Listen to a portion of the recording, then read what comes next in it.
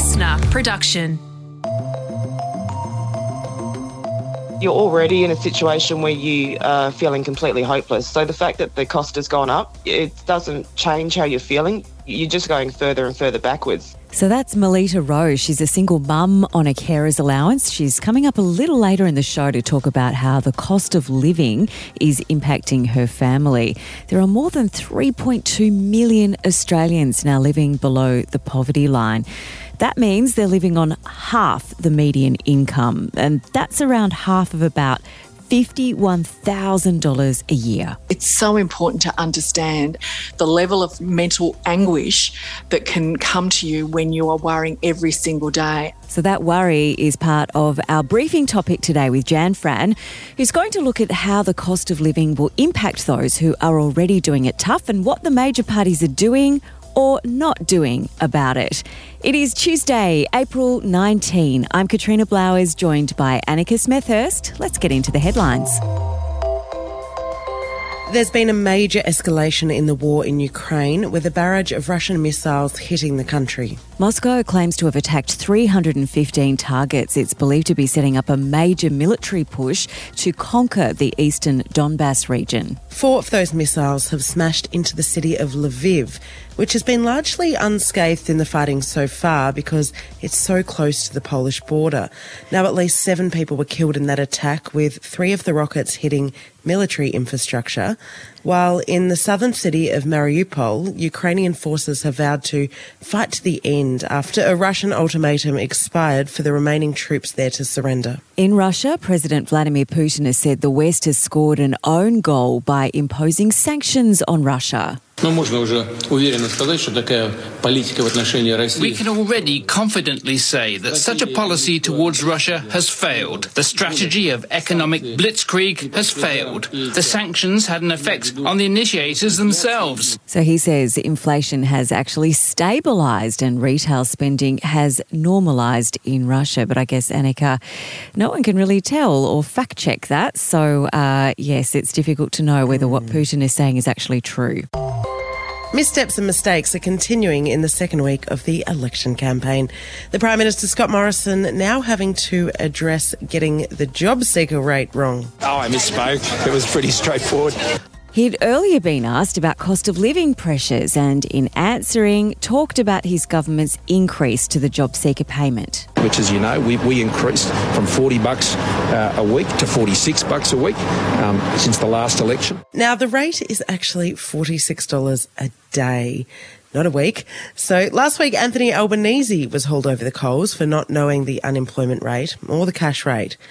Scott Morrison has been in Western Australia announcing $124 million for more patrol boats and has continued to blast Labor over its border policy. When Labor abolished temporary protection visas in 2008, the armada of people smugglers' boats came to Australia. So to give you some context there, this comes after Anthony Albanese's latest gaffe where he said Labor supported temporary protection visas. They actually don't. Annika, do you think this is getting cut through, or do you think people are just like, oh, for heaven's sakes, get on with it, just stop nitpicking around the sides? What do you reckon? Look, I think it does have an effect, and we've seen in some polling over the weekend that it actually has hurt Labor in those initial gaffes. Now, everybody's entitled to make mistakes. That's true. And we saw the Prime Minister's done it and Anthony Albanese's done it again. But on day one, to know some of those key economic markers, it was interesting for me. I've usually been on the campaign and I'm not at the moment. I'm on maternity leave. And I'm hanging out with people that vote, that don't follow politicians every day. And it is being talked about in coffee shops. It was being talked about at my mum's group. So it's interesting what gets through and what doesn't. Look, I think it might nullify it a little bit if everybody continues to make mistakes. So Albo was first sort of cab off the rank, but should the Prime Minister continue to misspeak, and another mistake there by Anthony where he had to clarify, maybe nobody will care if they do it every day. It could actually help them if they continue to make mistakes. Oh, goodness. Well, meanwhile, Labor is on the offensive, continuing to ramp up a scare campaign over the next health minister. Medicare is not safe under Scott Morrison and Anne Ruston. That's Shadow Treasurer Jim Chalmers there. Now, Anne Ruston, who will replace Greg Hunt in the role of Health Minister should the Coalition win, is the current Families and Social Services Minister, and she made comments in 2015 saying Medicare in its current form is not sustainable. So that's what Labor are referring to there. Controversial Warringah LNP candidate Catherine Deves says she's not going anywhere, even though she's come under fire over her stance on transgender children and LGBTQ issues. Yeah, Deves broke her silence in an email overnight saying, "My opponents, part of the left media and Twitter sphere, have been unrelenting in calling for me to be disendorsed. I have been bullied in the most vile way and received death threats." So she's running for office in the Sydney electorate, which was held by the former PM Tony Abbott, and he lost that to Zali Steggall back in 2019. And Deves was what they call a captain's pick by Scott Morrison, but ever since then it's caused a whole lot of upheaval in the party. Minister for Women and Foreign Affairs Minister, also a moderate within the party, Maurice Payne, notably refused to endorse Deves on Sunday, while North Sydney member Trent Zimmerman has called for her to be dumped. Now, what's playing out here is a lot of factional stuff within the New South Wales party, but I just don't know how it's going to go away, especially if these old posts continue to be leaked.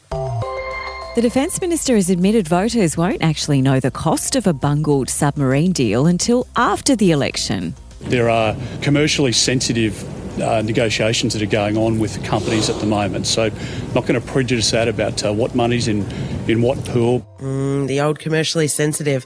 Peter Dutton there. He's admitted negotiations with France are still underway and an outcome isn't expected until at least July, conveniently after the election. But we do know dropping our end of the bargain could cost as much as $5.5 billion, which has already been put aside. It's after the federal government dropped the deal with France in favour of a deal with the UK and the US. An 18-month study set to help decide on whether Australia will buy the US and UK submarines is not due to finish until March next year. And speaking of watercraft of a very different kind, cruising is back. The first cruise ship to arrive in Australia since the COVID-19 pandemic began has docked in Sydney. Pacific Explorer, Sydney Beach, yes. We would like to welcome you back to Australian waters. There are passionate people, those cruisers. Now, it's the first time a ship has been welcomed into Sydney Harbour since the infamous Ruby Princess debacle back in March 2020. That led to Australia's first major COVID cluster and 28 deaths. Yeah, so Australia, I guess, it's been 23 months since people have been allowed to go cruising in Australia, and we're a little bit behind the rest of the world on that front. Cruising has already restarted in 86 countries and carried more than 10 million passengers. If you're feeling a little bit worried about it, the industry has promised it will have absolutely stringent hygiene on board. To even get on board, you're going to need to be double vaxxed if you're over the age of 12, and you need to have returned a negative test before you step foot on that ship. My mum, for one, is very, very excited. She's a passionate cruiser. All right, coming up next, Jan Fran is going to take a deep dive into the cost of living.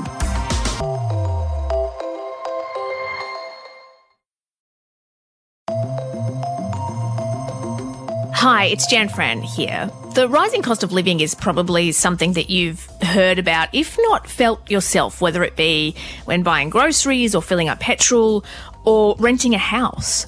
We're all impacted by it in some way, but there will be some who will feel the pinch more than others, namely those who are already doing it tough.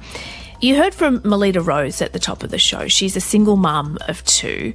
Melita joins us now. Melita, talk us through your family circumstances and what sort of income you're getting and where it's going.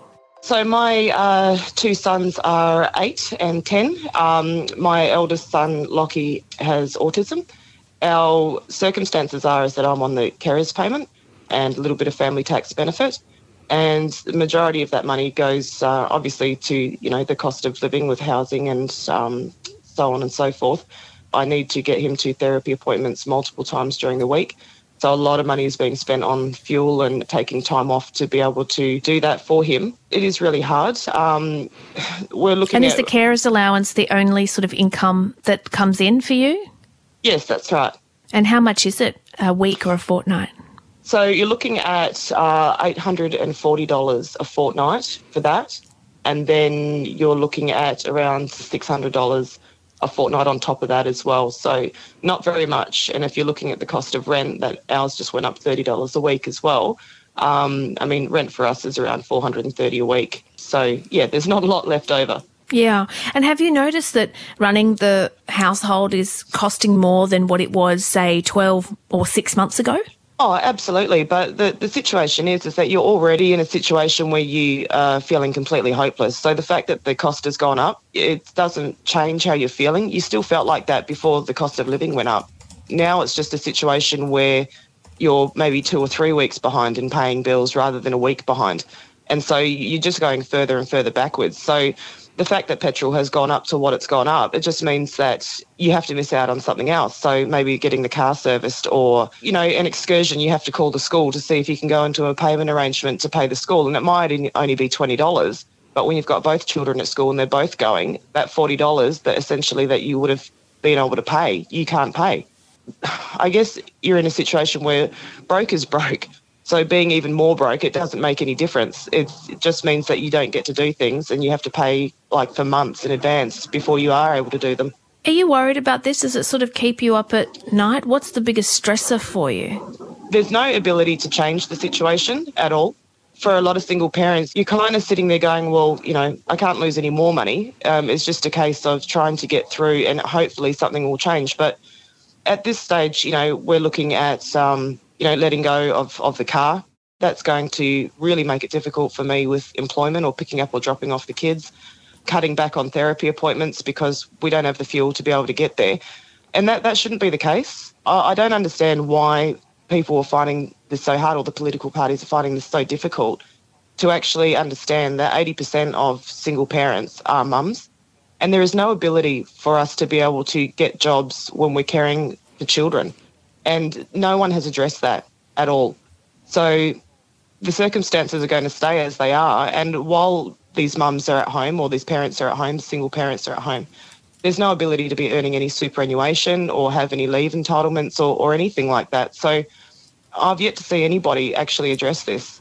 What would you want the major parties to do? What's one thing they could do tomorrow that would really help you and your family out?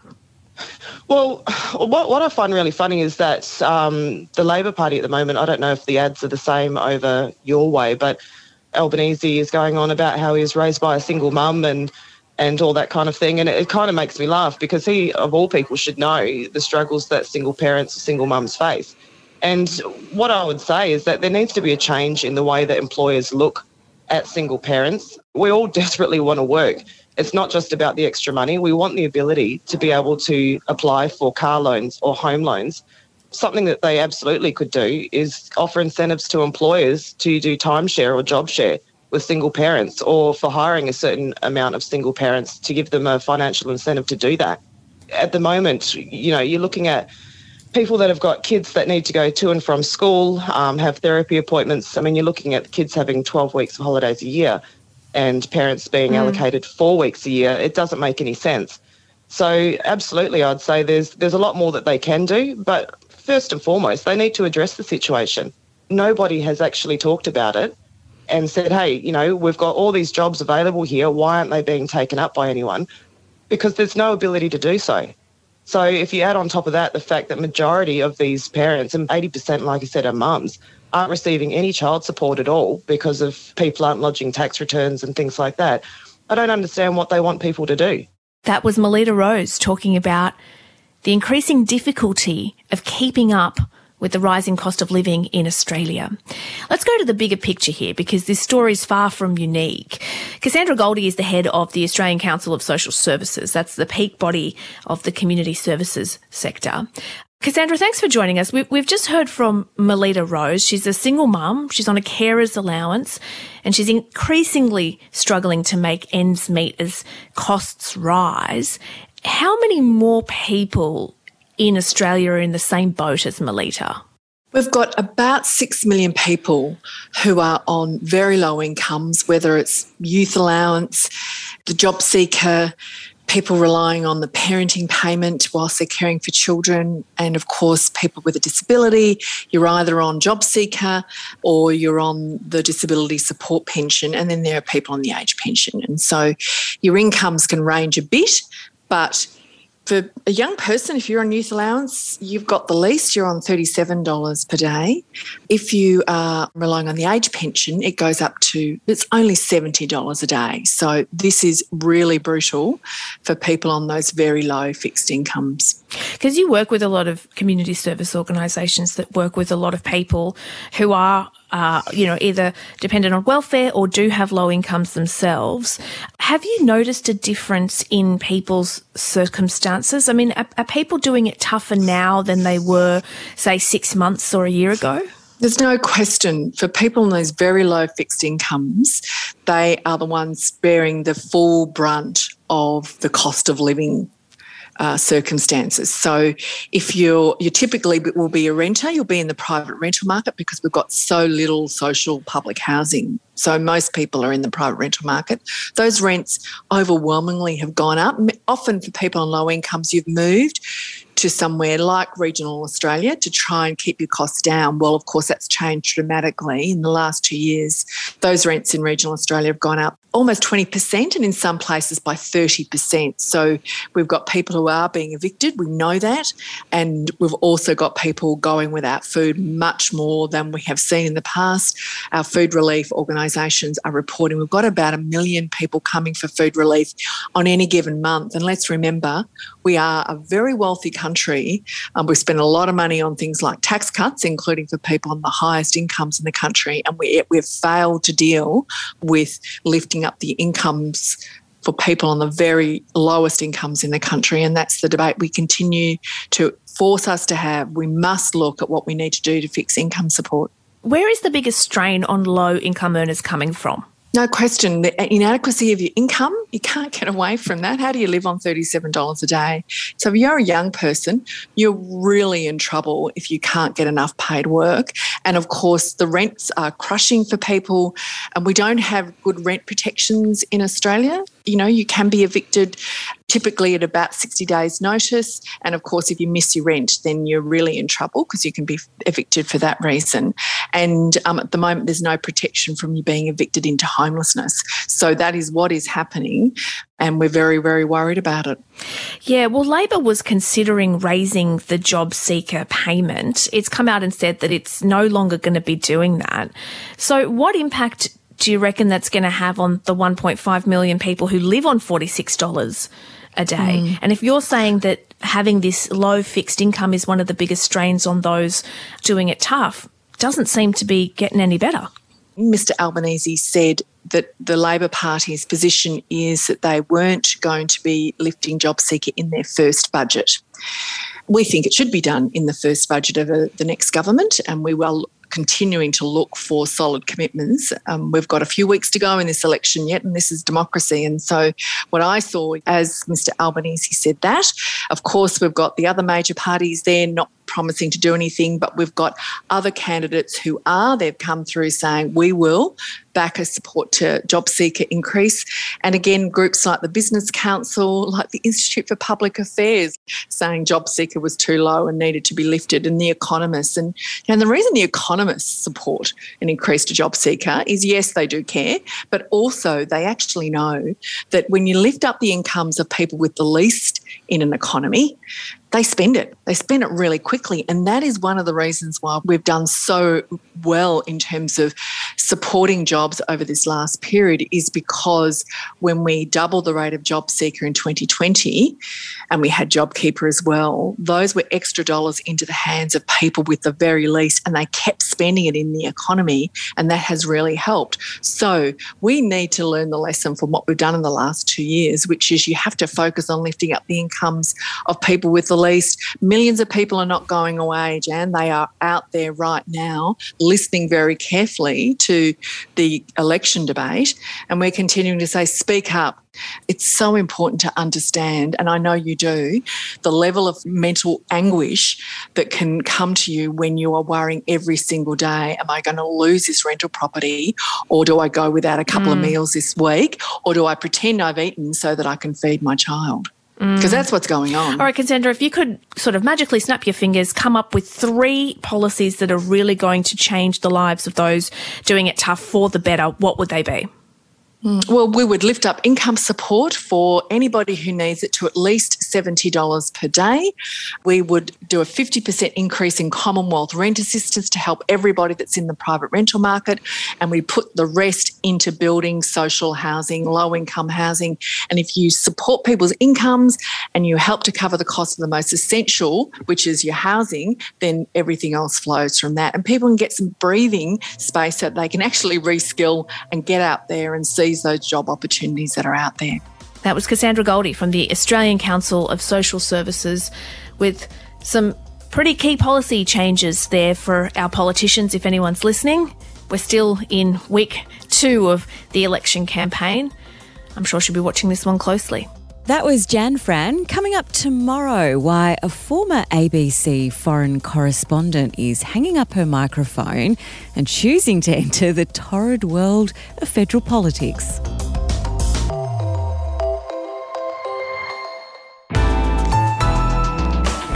Listener.